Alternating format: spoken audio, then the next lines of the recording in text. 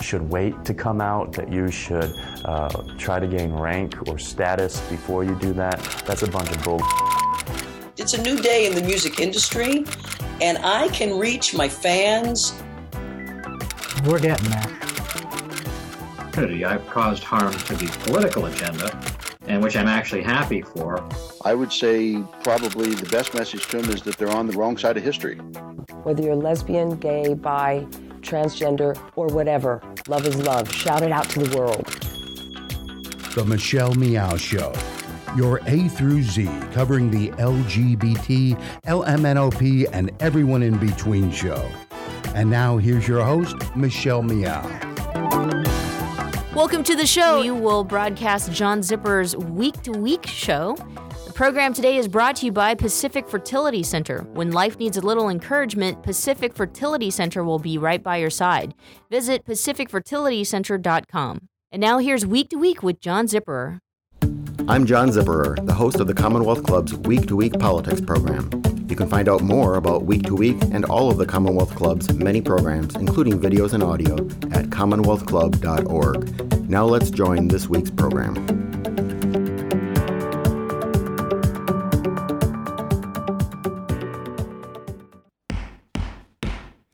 Good afternoon, and welcome to today's meeting of the Commonwealth Club of California, the place where you're in the know. You can find the Commonwealth Club on the internet at commonwealthclub.org. I'm Melissa Kane, contributor to CBS San Francisco. I'm the host of The Cheat Sheet and your moderator for today's program. It is my pleasure to introduce today's very special guest. E.J. Dionne Jr., it's important, is a Washington Post columnist and author of Why the Right Went Wrong. Say that 5 times fast. Conservatism from Goldwater to the Tea Party. E.J. Dionne writes about politics in a twice-weekly column on the Post Partisan blog. He's also a senior fellow in governance studies at the Brookings Institution. He's a government professor at Georgetown University and a frequent commentator on politics for National Public Radio, ABC's This Week, and NBC's Meet the Press.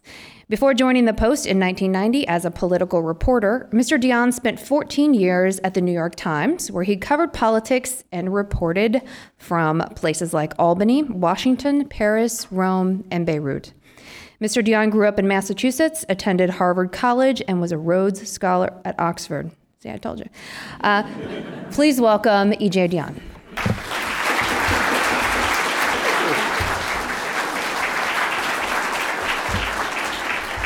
Thank you so much for that. It's a real joy to be here. I always like to remember the intro I once got when I get such a wonderful intro like that, where the introducer ended. And now, for the latest dope from Washington, here's E.J. Dionne. And when I learned that Melissa was doing this, I was reminded of a story some of you may be old enough to remember, which is when John F. Kennedy went to Paris. He said, "I am the man who accompanied Jacqueline Kennedy to Paris." So I believe today I am deeply honored to be the man accompanying Melissa Kane to the Commonwealth Club. So really, thank you so much for doing this.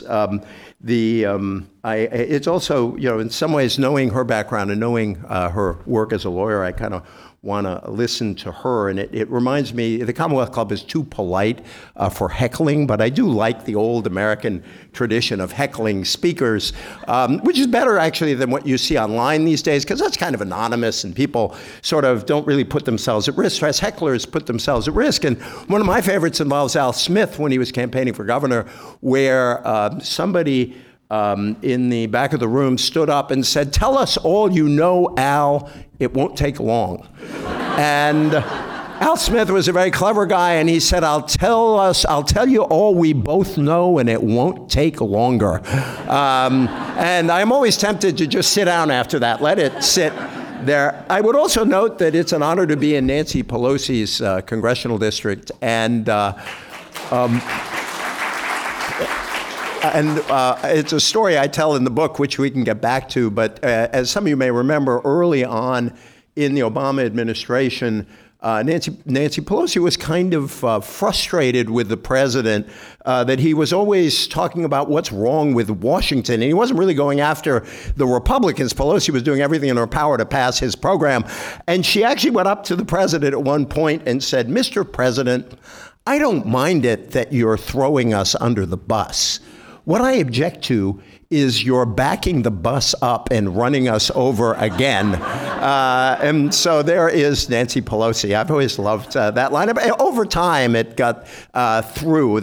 I cited in my book, David Axelrod kind of tried to broker an understanding between then Speaker Pelosi and the president, and obviously she has been one of his strongest supporters. I'm just going to say a few words so that we can have mostly a conversation here. It's good to be back. I flew here from Iowa, where I had a wonderful visit. From Ottumwa, Oskaloosa, and Keosauqua to San Francisco is a great thing. I just wanted to say a couple of words about the book. The campaign has become, in some ways, particularly on the Republican side, to some a carnival, to some a comedy hour, to some a reality show.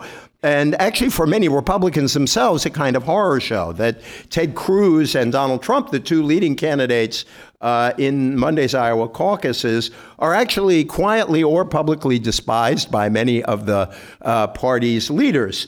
The party's so-called establishment has been hapless so far in trying to bring us down. And even in the closing days of those Iowa caucuses, it was almost like high school hijinks when the issue was Donald Trump's refusal to participate in the Fox debate because he didn't like one of the debate moderators.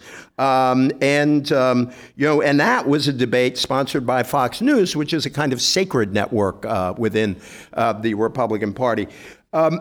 Now, Democrats can be forgiven for being gleeful about all this. It does seem that the Republicans, at times extremism and obstruction through the Obama years, that all that is catching up with it. And we can talk about that more in the Q&A.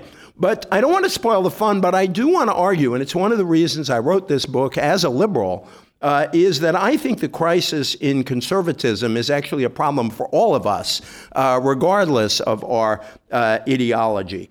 The United States needs a responsible conservative movement, sometimes to criticize the grand plans we progressives can offer, to remind us that traditional institutions often need to be reformed, sometimes need to be overturned, but they should not be overturned lightly. And we need the old conservative habit of reminding us that politics cannot remold human nature.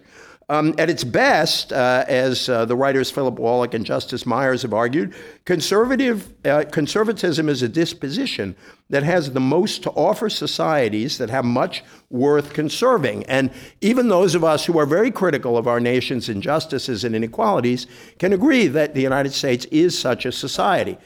The task of conservatives, they wrote, is to offer incremental adaptation as an alternative to radical change. The trouble is that large parts of the American right are no longer interested in incremental adaptation. They are no longer interested in compromise. And in a two-party system that frequently divides a government with separated powers, this produces exactly the sort of dysfunction that we've seen in recent years and that voters are very angry about.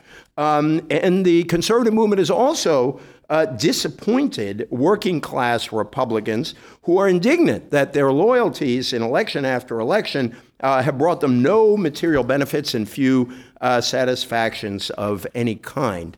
The first sentence of my book is, the history of contemporary American conservatism is a story of disappointment and betrayal.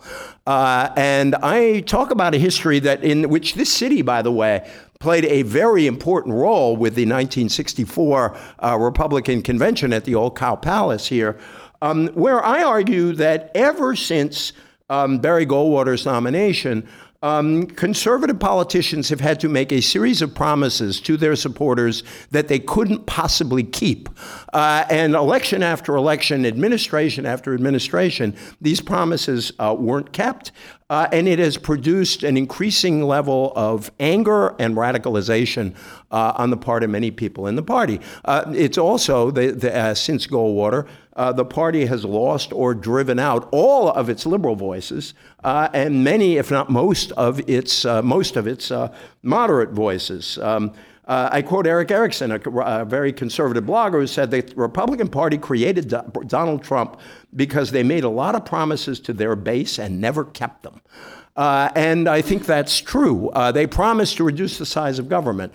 The fact is, Americans may be critical of government in the abstract, but they like quite a lot of things from government. It is fascinating that many members of the Tea Party who just happen to be, on the whole, at or close to the age of 65, are opposed to big government but do not want Medicare or Social Security to be taken away. They describe these as earned benefits, but this is a very big part of government. Most of the Republican presidential candidates, now that Rand Paul has dropped out, want to increase the defense budget. That, too, is part of government. But you can go down the list, all the things that conservatives regularly attack, whether it's government consumer protections, government environmental protections, government labor protections. Americans may say we don't like big government, or some Americans might, but they rather like to be protected against shoddy goods. They rather like their air and water to be clean. They rather like certain standards in their workplaces. And then the other two big changes that conservatives kept being promised is somehow the cultural changes that we've had in the country since the 1960s, the rights revolutions for African Americans, for women, now for gays and lesbians. Well, those can't be rolled back either, again, because vast majorities of Americans support the progress we have made. And so we have where we are now. Goldwater's important because his campaign really began the process of change in the Republican Party. In his famous acceptance speech at the Cow Palace here, Goldwater said, extremism in defense of liberty is no vice, and moderation in pursuit of justice is no virtue. As Sarah Palin might say, how's that war on moderation going? And that war on moderation is actually going pretty well. Now, we remember Goldwater as this very warm and avuncular guy, and he was a good human being. He was true to himself. And later in life, he had real doubts about some of the directions his own movement had taken. He, in particular, had doubts about the religious right. But if you go back, look at his book, The Conscience of a Conservative, it reads like a Tea Party book. Just drop out the part of the Soviet Union that's dated, and you will see a whole series of ideas about smaller government, getting rid of the TVA, questioning Social Security, Medicare, that Tea Partiers are very proud of. And so it began. I'll just make two other points, and then I'll stop so we can do the Q&A. The first is the change in the party since then.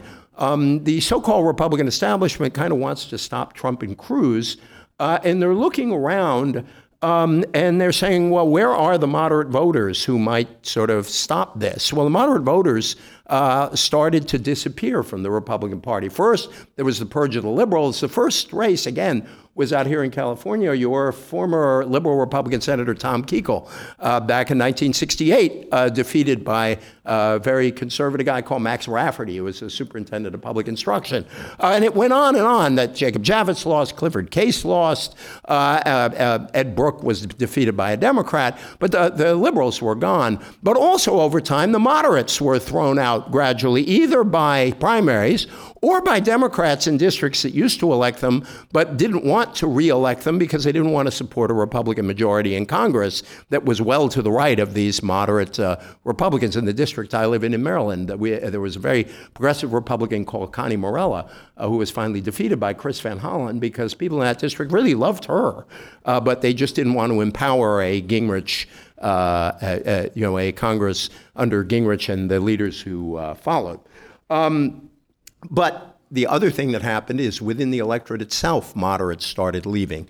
Goldwater, one of the other changes Goldwater inaugurated was the Southernization of the Republican Party. That Goldwater opposed the Civil Rights Act of 1964. As a result, African Americans, who had been historically a loyal part of the Republican Party, Roosevelt converted a lot of African Americans into Democrats. But in 1960, Richard Nixon got a third of the African American vote against Kennedy, and Dwight Eisenhower got half of the of the African American vote. So they left. White Southerners who supported segregation or opposed to federal action on civil rights sort of joined the party. And so slowly, in places like this and in suburban areas, in places like Contra Costa County and other places to the north here, the ring counties around Philadelphia, moderate Republicans just started to leave because this wasn't the party that they identified with. And so now we are at this pass. My book is a historical book. We can talk about anything over the last 50 years that you feel like talking about. I have chapters talking about Reagan and Nixon and both Bush presidencies and President Obama leading up to now. My timing of the publication was great because I could include Donald Trump. And as you know, anything these days that has hashtag Trump in it is good for journalists and hopefully for the sales of books. I apologize for taking advantage of. I actually wrote a column at the beginning of the year offering free advice to Republican candidates. And I began the column by saying free advice is worth about what you pay for it.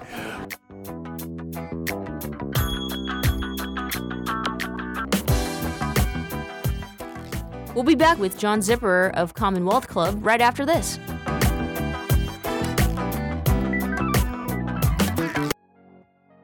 Thanks for listening to the Progressive Voices Network, streaming the best in progressive talk 24/7. Keep the progressive conversation going on by joining our community. Each week, we send out an email that covers important things taking place in the Progressive Voices Network and throughout the progressive world. Be the first to know of upcoming shows, schedule changes, exclusive programming, and more. Simply go to progressivevoices.com and sign up for our mailing list. It's that easy. progressivevoices.com. Thanks for listening, and thanks for joining the Progressive Voices community. And now, back to the Michelle Meow Show. But I went down the list, and I gave some real advice to each of them, and I finally got to Trump, and I said that, I don't have any advice for Trump, and if I did have any, he wouldn't listen. So instead, I should thank Mr. Trump for his candidacy, because I have a book coming out called Why the Right Went Wrong. And thanks to him, there is an unusual amount of interest in this question. So just this once, thank you, Donald Trump. And I will leave it there, and then we can talk some more. Thank you.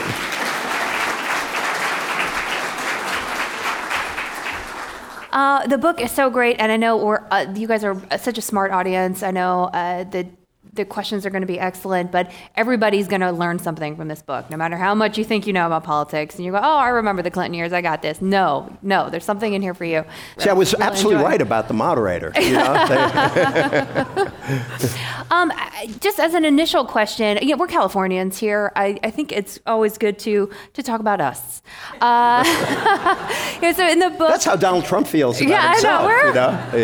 We're down with that. We understand that. But in Cal, you write a lot about Goldwater, of course, from Arizona, but also about Reagan and Nixon. And is there something in the water out west that is producing these? We've got these transformational political figures that seem to be coming from a particular part of the country. Is there something out here we should know? Well, I mean, California has often been ahead of the country in various trends, and there are kind of two ways in which I think we can talk about California in reference to the book. One is Ronald Reagan, and one of the things, some people knew this, but not everybody knew this, and I thought it was important to be straight about it in the book. I actually grew up in a conservative family, and I talk in the book about how my dad and I were watching television when I was 12 years old during the 64 election. And like all conservatives in the country, and I grew up in a kind of working class Democratic Catholic town, which in the end shaped what I came to believe, and be happy to explain how I became a liberal as a teenager. And my late dad, I mentioned this last night to the other Commonwealth Club, my late dad loved to argue about politics. He thought it was good for his kids to argue with him. And so he, even at my request, gave me a subscription to the New Republic so I could strengthen my side of the argument. That's a great dad. And so I once wrote a column about him if anybody wants to look it up.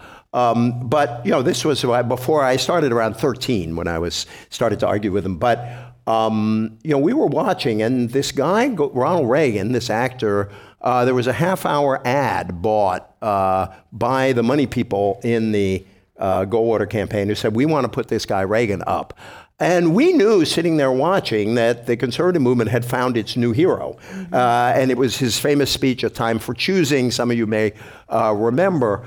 And it really sort of, it created his career. And it's fascinating that Barack Obama and Ronald Reagan have one very important thing in common, which is one speech. One very important speech made the careers of both of these men. And in the book, I sort of compare and contrast these two very important speeches. And so what you had going in California when Reagan started running in 1966 was the beginning of a backlash against Great Society liberalism. You also, by the way, had an anti-civil rights backlash. There was a backlash against an open housing law that was passed here. There was a backlash against students at Berkeley and the radical movement, or they both real and perceived, at Berkeley. And so, Reagan had a lot of material to work with, despite the fact that Pat Brown had been an exceptionally successful governor in terms of really building the infrastructure, long-term economic success of California. Reagan clobbered him by, as I recall, 1 million votes. And so that was California ahead of the curve for what was to come.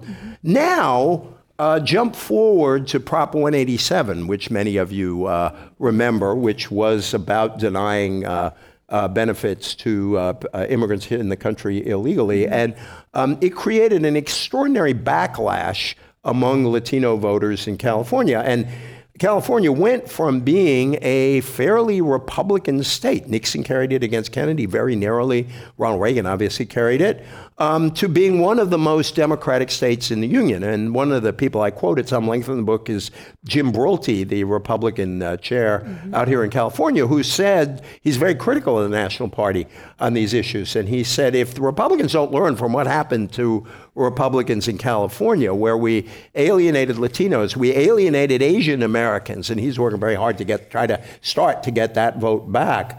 The rest of the nation is going to look like California demographically in 20, 25 years. If the National Party isn't careful, they're going to put themselves where the Republican Party is in California now. So I think there are other examples. I mean, Richard Nixon got his start in California. So you are a fascinating state, and you are the only state in history, I think, where one man is both the oldest, correct me if I'm wrong, both the oldest and the youngest governor. I think we love him. I think that's kind of cool. We love our Jerry Brown. I just got to say, there's hope for us all. You know? Well, you mentioned that you grew up with a Republican dad, and that you might have felt my mom was too, by the way, and she converted. Love for Reagan. But I do have an audience question. Were you ever a Republican? I never registered Republican. No, I was a liberal. I was the most boring thing you could be as a teenager. I was a liberal Republican. You're a liberal Republican with a New Republic subscription. I passed through a liberal Republican period. Sort of two things converted me, just since it might be in people's heads. One, when I was about 13, I got very excited by the Great Society, and I looked and saw all these things that Congress was doing. And I asked the question, what are we, meaning conservatives, meaning Republicans, doing to solve some of these national problems? And, and that's why I passed through liberal Republicans, because as I point out in the book, there was some exciting work being done in the moderate wing of the Republican Party to try, and there were some good ideas that came out of that, including revenue sharing, the end of the draft. So there was some interesting ferment.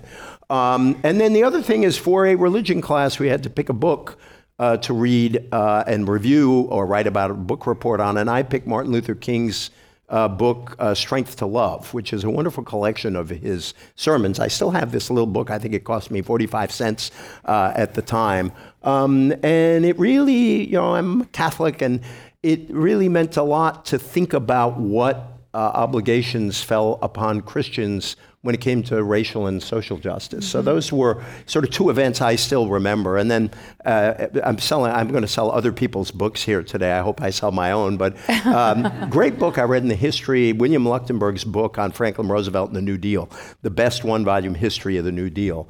And that all was very exciting to me. So that's where I started converting. And then, of course, the war in Vietnam and the like. And so by the time I came of age to register to vote, I was a Democrat.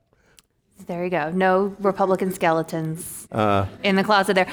You talk in the book about and there's been lots of discussion about this fact that that Republicans have been accused even by other Republicans of sort of, in the South we say, you let in your mouth write a check that your butt can't cash. There's a saying. But overpromising. I like that. Promising you can have that. Somebody tweet that. TM, you owe me $5 if you do that. But there is this notion that there's this overpromising that just results in this continuous disappointment. Why has that not happened on the left, or has it happened on the left in a way that it's just not? Obviously, your book is about the right, so you didn't address it. But I'm wondering why there seem to be things happening on the right that are not as visible on the left. I'll say that. No, I think that's true. And one of the arguments that I think is very important that we've been having for 5 or 10 years now is whether the polarization in our country is symmetric or asymmetric. And here I'll sell another book. My friends Tom Mann and Norm Ornstein wrote a very important book called It's Even Worse Than It Looks, where they were very insistent on... it is a great title. They were very insistent on the asymmetric quality of the polarization. And in my book, I cite a couple of numbers from Pew Research Center polls. One is that if you look at the makeup of, these are answers of Republicans and Democrats in polls, so this is not somebody superimposing a structure on something. If you ask Democrats whether they are liberal, moderate, or conservative, only about 35 to 40% of Democrats call themselves liberal. The rest call themselves either moderate, or about 20% of Democrats still call themselves conservative. If you look at Republicans, 2/3 of Republicans call themselves conservative. The moderate numbers have gone down and down and down. And why do you think that is? Because there are several reasons. One, I think the signals the Republican Party has sent about its movement to the right are much stronger than any signals the Democrats sent the other way around. I mean, look at Bill Clinton's presidency. The signal of Clintonism is that this is a moderate form of progressivism. Look at Barack Obama's healthcare plan, which I think is actually, even though it's become this whipping object to be sort of destroyed by the Republican Party, this is a very moderate health plan. It is very much the ideas out of the Heritage Foundation, Mitt Romney's plan in Massachusetts, a bill introduced by Bob Dole and John Chafee back in the 90s as an alternative to Hillary and Bill Clinton's proposal. And so I think that is part of it. And I think for some certain kinds of Republicans, the strong social conservatism of the Republican Party, even for Republicans who are still fiscally conservative, and especially younger Republicans, this has also sort of been a push out. The other polling number, ask people in both parties, in all parties, do you prefer a politician who compromises to get things done or sticks to principle? Roughly 6 in 10 Democrats want compromisers. Only about 1/3 of Republicans want compromise. These are two very different parties right now. I want to read a little passage of something that you wrote that just really resonated with me in terms of what's happening here in 2016. And forgive me, this is a couple sentences here. You say, Republicans called moderates these days are, with very few exceptions, quite conservative. Moderate only in relation to their Tea Party colleagues in their skepticism of extreme tactics, such as government shutdowns. This clash between the Tea Party and establishment forces should not be mistaken for a fight between conservatism and moderation. And in reading that, I just want to read that last sentence one more time. The clash between the Tea Party and establishment forces should not be mistaken for a fight between conservatism and moderation.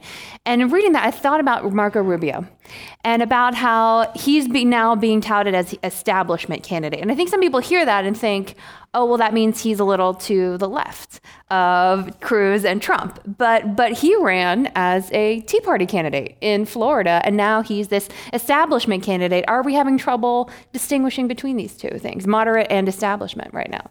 The trouble with a good moderator is she read that and then she recited the answer that I was going to give you, which was because I as you read that, I thought Marco Rubio, because I think you're exactly right, that Rubio was proudly elected as a Tea Party candidate. Indeed, there's a kind of double discourse going on with Rubio, where to conservative audiences, he always points out that the establishment told me not to run as a Tea Party candidate. I ran against Charlie Crist, who was a moderate who later became a Democrat. And his positions are, very, very conservative. It's only in relation to Cruz in one way and Trump in another way that he looks at all moderate. And even some of the moderate positions he took, as in supporting a bill to reform immigration, he kind of backed away from and overthrew his whole position when it became inconvenient. I think that is going to be one of his challenges going forward.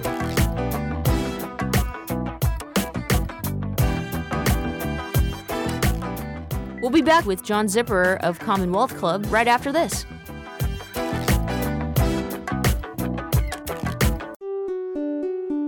When asked, 90% of seniors say they want to remain in their own homes as they age.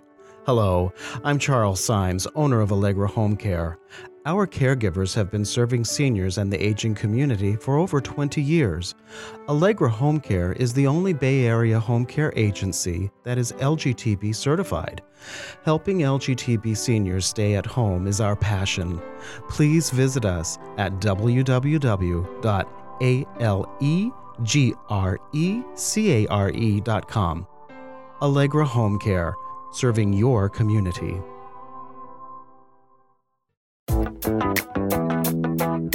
And now, back to the Michelle Meow Show. One of the things I did for this book that was a lot of fun is I talked to a lot of conservatives. I mean, I've been around D.C. for a long time and actually have a lot of conservative friends. And it is one of the good things about, there aren't that many good things about growing old, but one of them is that I was around before we all hated each other with that kind of passion. And so I was able to talk to a lot of folks, and I cited a lot of conservatives. And a piece that I found incredibly enlightening was in National Review by two writers I really respect, even though I disagree with them, Rich Lowry and Ramesh Ponnuru, where they wrote a very interesting article in 2014 called Establishment Tea. And essentially what they argued, I'm putting it a bit more directly perhaps than they did, is large parts of the establishment went over philosophically to the Tea Party side in order to prevent even more extreme Tea Party candidates from getting nominations. So that the establishment in the party, again, I'm not even sure what that is anymore, took a bunch of steps to the right, essentially to preserve their power. And I think in the whole saga of John Boehner, you really saw that happening, where he knew he didn't fully control that caucus, and he was worried that if he took any steps, like bringing an immigration bill to the floor, or like passing a budget without having to be dragged there publicly, he'd be overthrown by the right of his conference, and eventually he just decided to pack it in because he didn't want to govern like this anymore. Well, it's difficult for anyone to govern govern at this point. You quoted George W. Bush, who would say, I'm a uniter, not a divider, because dividers can't govern. And I wonder if anyone can. I mean, and then can a divider govern? Maybe not, but certainly uniters like President Obama, or people attempting to, and George W. Bush in his first, at least in this first part of his administration, tried to. What kind of person could govern at this point, in light of what we know from reading his book? I think we may need divine intervention. I am one of those people, by the way, who believe strongly that we should not simply believe that religion lives on the right side of politics. But that's for another. That was another book and for another conversation. I think it is more a structural problem, and that the most remarkable leadership could come along and would have trouble in this circumstance. Now, I wrote this book about conservatism precisely because I think it is the nature of the current right that makes governing so difficult. The subtitle of the introduction is Why Reforming the Country Requires Transforming the Right. Because one of the things that has bothered me for many years about conservative rhetoric is its attitude toward government. First of all, government becomes an alien creature, as if we were almost living in a monarchy where the government has nothing to do with us. Well, it is us. We may not always like it. We may get mad at it, but we elect it. It's still in our power to change it.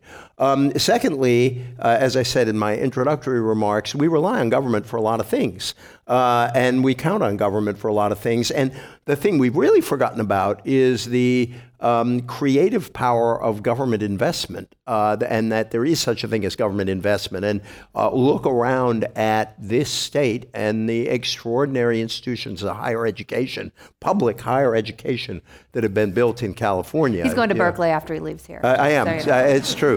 But I'm not pandering at Berkeley. I am although you gave me a good idea. And you can look at what public resources did to help make the California private economy such a vibrant thing. And so one of the heroes in my book is Dwight Eisenhower, where I argue that Eisenhower offered a different kind of conservatism, but a real kind of conservatism. Eisenhower was pro-business. He was a very fiscally prudent president. He was also prudent, by the way, on defense budgets, as well as other parts of the budget. But he also believed that certain of the New Deal reforms were part of American life, and that they couldn't be overthrown. And what are the two big investment programs Ike offered? He offered the Interstate Highway System, which I think is the largest public works program in American history, and he offered the Federal Student Loan Program, which helped millions of people, including me, I suspect a lot of other people in this room, go to college. So he was somebody who had conservative instincts, saw conservatism as a form of balance. And I think we need to go back to that kind of Burkean, Edmund Burke-style conservatism. Now, liberals throw Burke at the existing conservatives all the time, and I'm joining in a long tradition, and I recognize that. But I still think Burke does have a lot to teach. Burke preached against rage and frenzy in politics. And what we're seeing on the right is an awful lot of rage and frenzy. Do you think that like John Kasich would be the sort of modern day Eisenhower if he had an equivalent?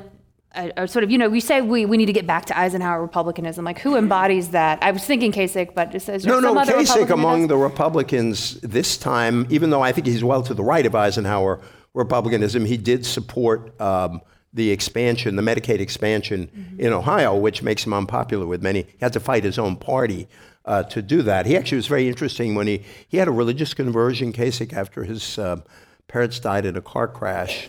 And he's very reflective about it. But he doesn't talk about it that much publicly. But at the time, he said, when I die, St. Peter is not going to ask us if we balance the budget. He's going to ask me what we did to the least of these. It's really interesting and exciting to hear a Republican say something like that, even though I think he is more conservative than Ike was. I just want to sneak in one more Burke quote, and then I promise no more Burke. Burke talked about, quotes, a disposition to preserve and an ability to improve. That seems like a really good way to be a conservative. It's not bad advice to anybody, but it's a pretty good way to be a conservative. To sort of preserve the things that we really should preserve as a society, but recognize that all societies are in need of improvement. And indeed, to be good stewards of a society and of a tradition, you have to be open to improvement. And so I think you need more of that in contemporary conservatism than we're getting now. Well, you do write a lot about Goldwater sort of versus Eisenhower in the book. And, you know, in looking at today's sort of candidate selection, I was thinking Ted Cruz looks a lot very Goldwater-ish, to create a word, because he ran on this sort of idea of like what we need to do is like get even more conservative, and that's how we're going to win elections, because these compromise candidates aren't doing it. And that sounds like something Barry Goldwater would say. And now we see Ted Cruz sort of taking the same tack. Do you feel like he's the modern day Goldwater? Is he the scariest one in the race for you? He is like Goldwater, although Goldwater, I think, was somewhat better liked in Congress than Ted Cruz appears to be. But no, it's almost part of the contemporary conservative creation story that we lose elections, conservatives say, because we weren't conservative enough. And they gave a big test to that in the Goldwater case, and it collapsed. I talk a lot about how the Tea Party really started forming under George W. Bush, even though it didn't yet have a name, where conservatives chose to explain the failures of the Bush presidency, not in terms of Iraq, not in terms of his economic policies, which, given what happened to our economy, didn't work out so well, but rather that George W. Bush was just a big government Republican. And it was very convenient for conservatives to explain it that way, because it required not only no reconsideration of the direction they had taken, but it also suggested we just need to move farther right. And there is part of me that believes that if Ted Cruz were nominated and lost the election, it could actually be a very constructive moment, because if Cruz ran and lost, no one could say that Cruz was not an authentic representative of the right wing, the right end of the Republican Party's view. That might give some heart to some Republicans and conservatives to say, all right, we need a more fundamental reappraisal. In my book, I talk about conservatives who tried to do some of this, the compassionate conservatives under President Bush, and now the reform conservatives, whom I refer to as reformicons.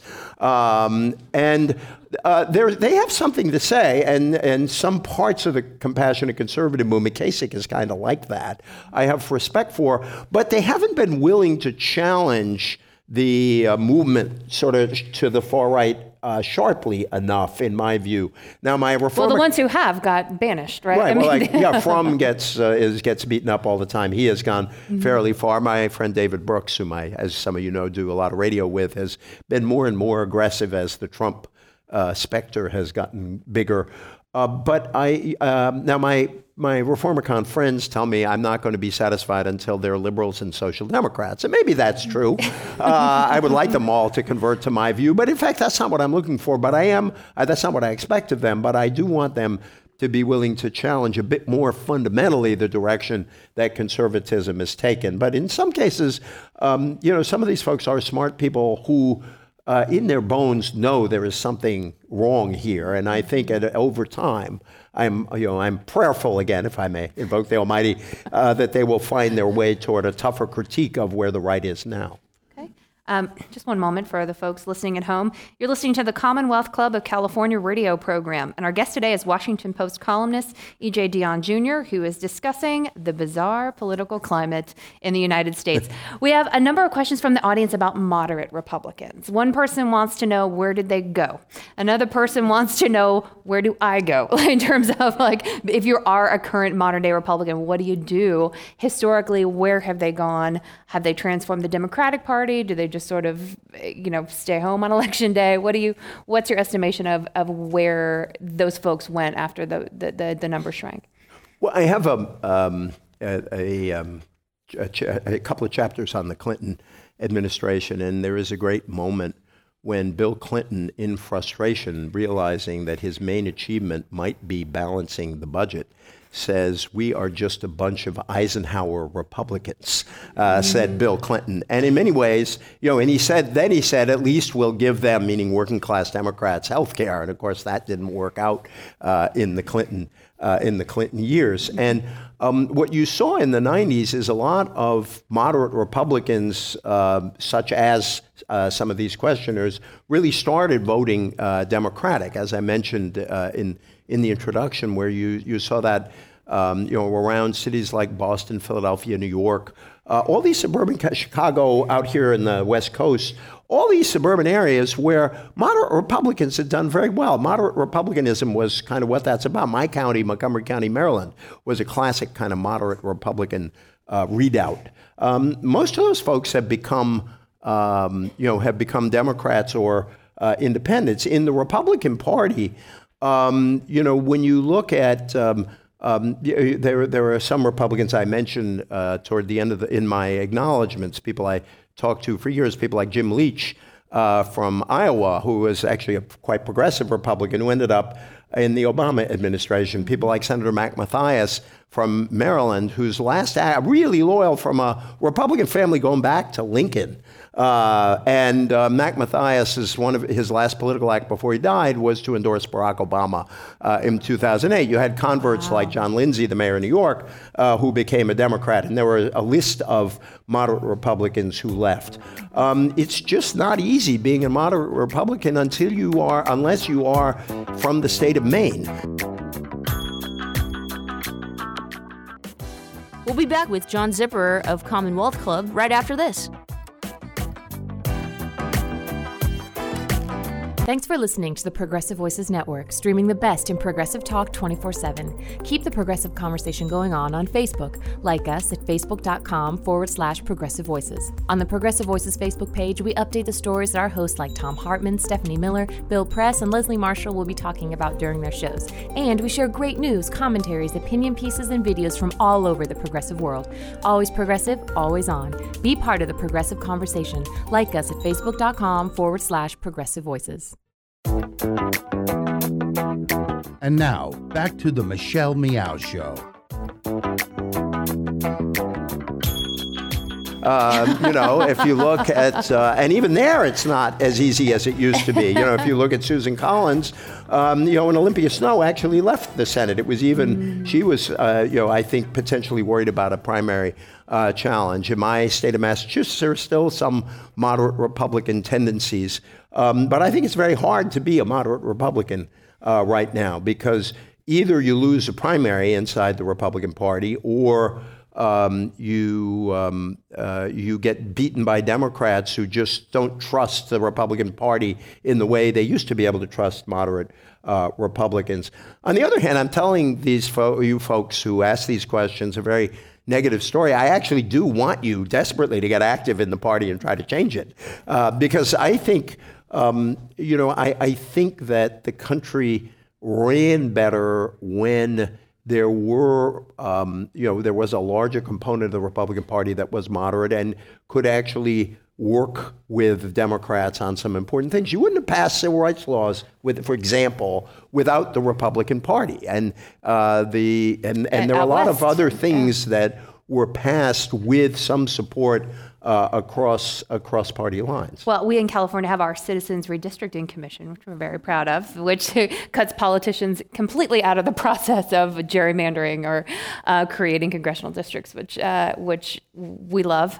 Arizona has something similar, and and that's important. One of the things I do talk about in the book is how gerrymanders have helped Republicans ensconce themselves in the House. Now, in fairness, this was a state that is the home of Phil Burton, another great Democrat from this area, who drew the most artistically interesting congressional districts in history. So I'm not saying gerrymandering is a unique Republican issue. However, because they had so much power in so many states after the 2010 elections, in swing states, if you look at states such as Pennsylvania, Michigan, North Carolina, Wisconsin, the votes for Congress and the actual representation are very out of whack. Now, some of that is because Democrats are concentrated in big cities. They win city districts by a big margin, so they'd have a problem without the gerrymander. But the gerrymander makes it much worse. So, yeah, I think as a nation, we would be much better to let the voters pick the members of Congress rather than the members of Congress pick their voters, which is what happens a lot. Now, on the issue of sort of moderate Republicans maybe becoming Democrats, we now, of course, have Bernie Sanders versus Hillary Clinton. It's interesting. You write in the book about... You write that Hillary Clinton, this is Hillary Clinton back in 2008 talking about Barack Obama. She says, I could stand up here and say, let's just get everybody together. Let's get unified. The sky will open. The light will come down. Celestial choirs will be singing. And everyone will know that we should do the right thing and the world will be perfect. Maybe I've just lived a little long, but I have no illusions about how hard this will be. You are not going to wave a magic wand. Now, it sounds very similar to her sort of pragmatism that she's espousing right now as she runs against Bernie Sanders. What is your take on that race? And also, do you think that the influx maybe of moderate Republicans to the Democratic Party has fed into what we now see with sort of people on the progressives versus other sort of more establishment party Democrats? If you have never seen that Hillary Clinton clip, it's really worth seeing because she says it with her voice dripping with sarcasm. And it's a wonderful clip. And in the book, I have a chapter called Dreams of Celestial Choirs. And the subtitle is Barack Obama Hopes, but the GOP Doesn't Change. And I think that I quoted that because I always thought it was a telling critique of President Obama's view. As you know, if you read my column, I'm broadly sympathetic to President Obama. I have a lot of respect for him. But in the book, I reflect that respect, but I also am critical of the president early on, in particular, for actually believing that he could convert Republicans to a more reasonable view. I think he hung on to this view longer than he should have, and I think I have reason to believe that he believes that now himself, and you can see the adjustments he has made since. That Nancy Pelosi story is a telling example of, the alternative view. And so I think Hillary was onto something when she said that back in 2008, and it's something I think Obama has come to himself. Just an anecdote. I remember, if you remember, that Senator Max Baucus was trying desperately to get Senator Chuck Grassley to support some kind of health care bill. And I called a friend who was working very hard in the pro-healthcare reform camp, and I said, what are you up to? And she said, we are arranging an intervention to try to free Senator Baucus from his abusive relationship with Senator Grassley. That was sort of the spirit of the moment.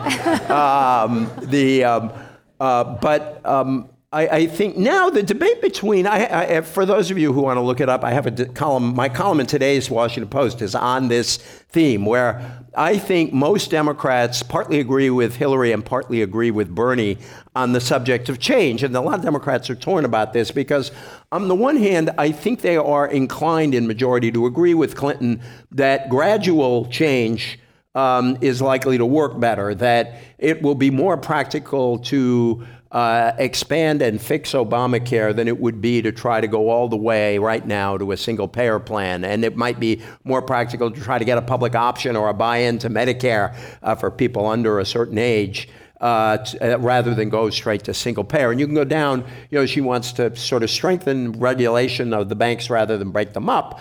She wants gradual steps toward full universal coverage, and she wants to vastly expand help for people to go to college without having free college, whereas Bernie is on the other side of those. I think on the issue side, a lot of people in the Democratic Party are sympathetic to her argument. On the other side, I think where Bernie has a critique that a lot of Democrats resonate to is, of the political money system, particularly since the Citizens United decision, and the power of, I quote David Frum in the book, who refers to the radical rich. And he means the radical rich on the right, on his own side, and the influence they have. I think people identify with that. I think they identify with Sanders' view that the progressives need to organize and mobilize better than they have been. I mean, Democrats used to have, for example, the labor movement. And while there are still unions still have strength at the public level in public employee unions, the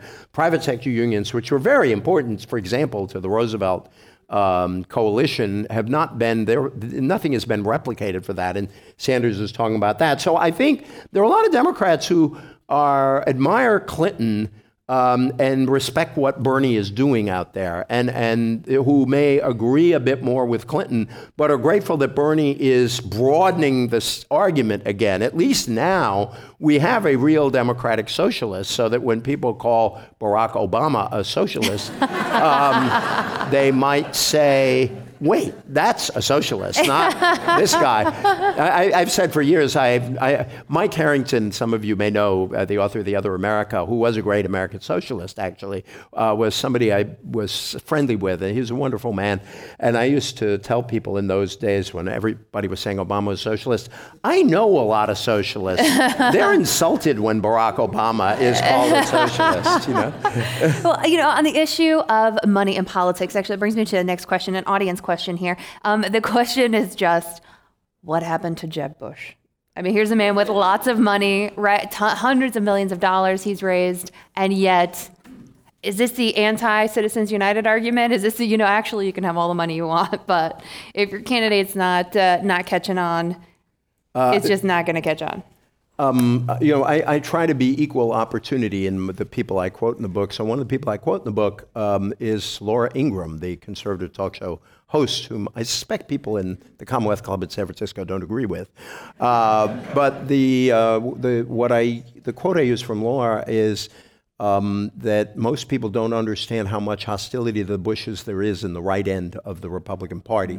And so I think first of all, I have to admit I am surprised that he was as, let me put it as charitably as possible, he has not been as good a candidate as I thought he would be. Not that I thought necessarily he would be an off-the-charts candidate, but I saw him give a talk down in Florida in 2014 where he was a pretty reasonable, kind of optimistic guy. I thought he'd be better than this as a candidate, but I think he had sort of the double burden of the Bush name. One is, it is true that many on the Republican right have come to despise the Bushes and see them as terribly moderate, big government sellouts, and he got implicated in that, even though he is a very, very conservative man, although, and I think this is really to his credit, when he will always be able to say this out of this campaign, his pushing back hard against Trump's Islamophobia is something that he did. It's also, by the way, something George W. Bush did right after 9/11. That's something that both of them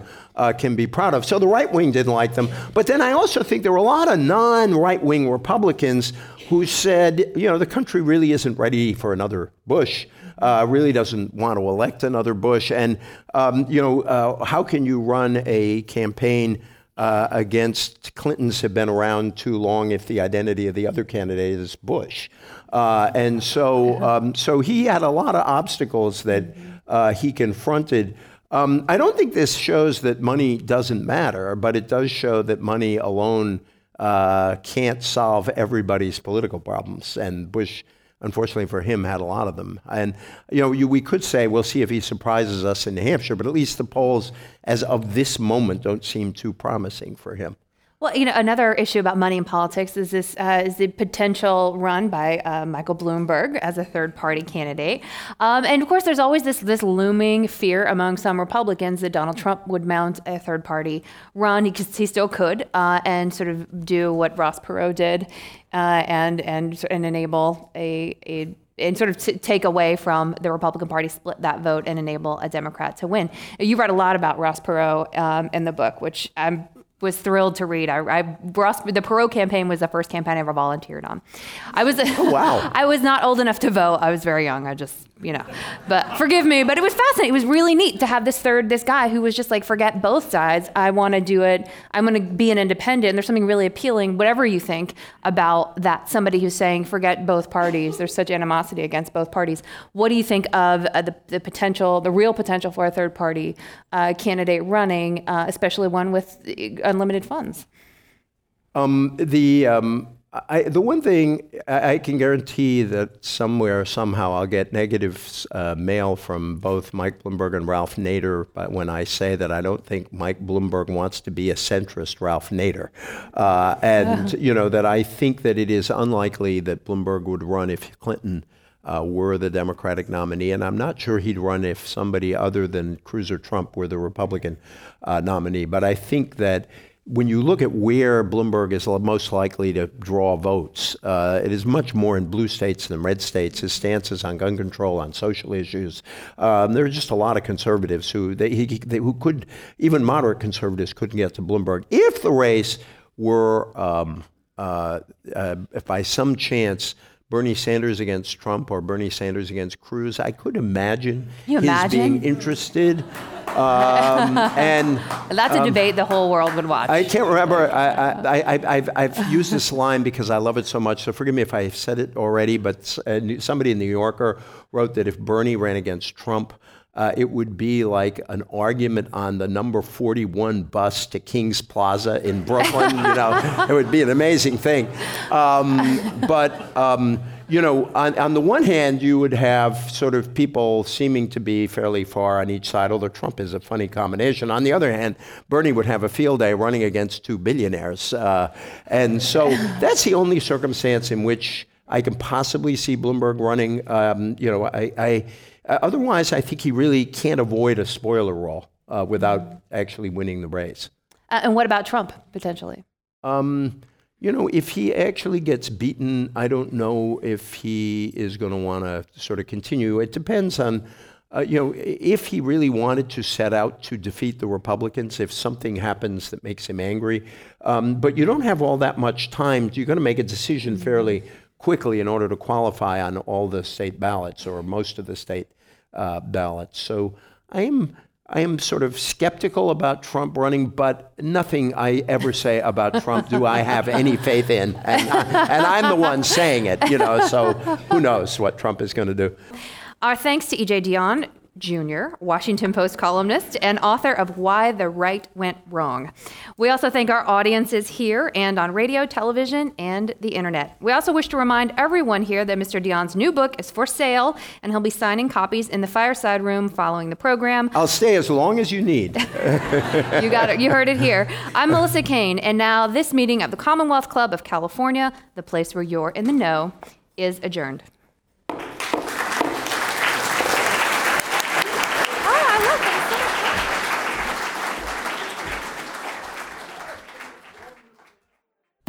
Thank you for joining us for this week-to-week presentation of a recent Commonwealth Club program. I'm John Zipperer, host of Week to Week, and I invite you to find us online at commonwealthclub.org and follow us on Facebook and Twitter.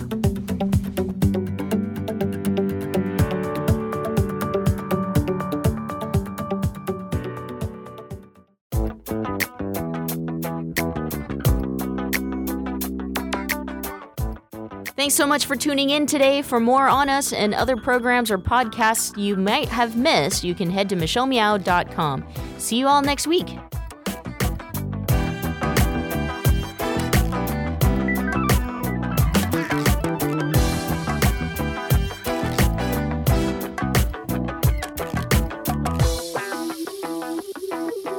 Tune into the Michelle Meow Show weekdays at 4 p.m. Pacific, 7 Eastern on Progressive Voices.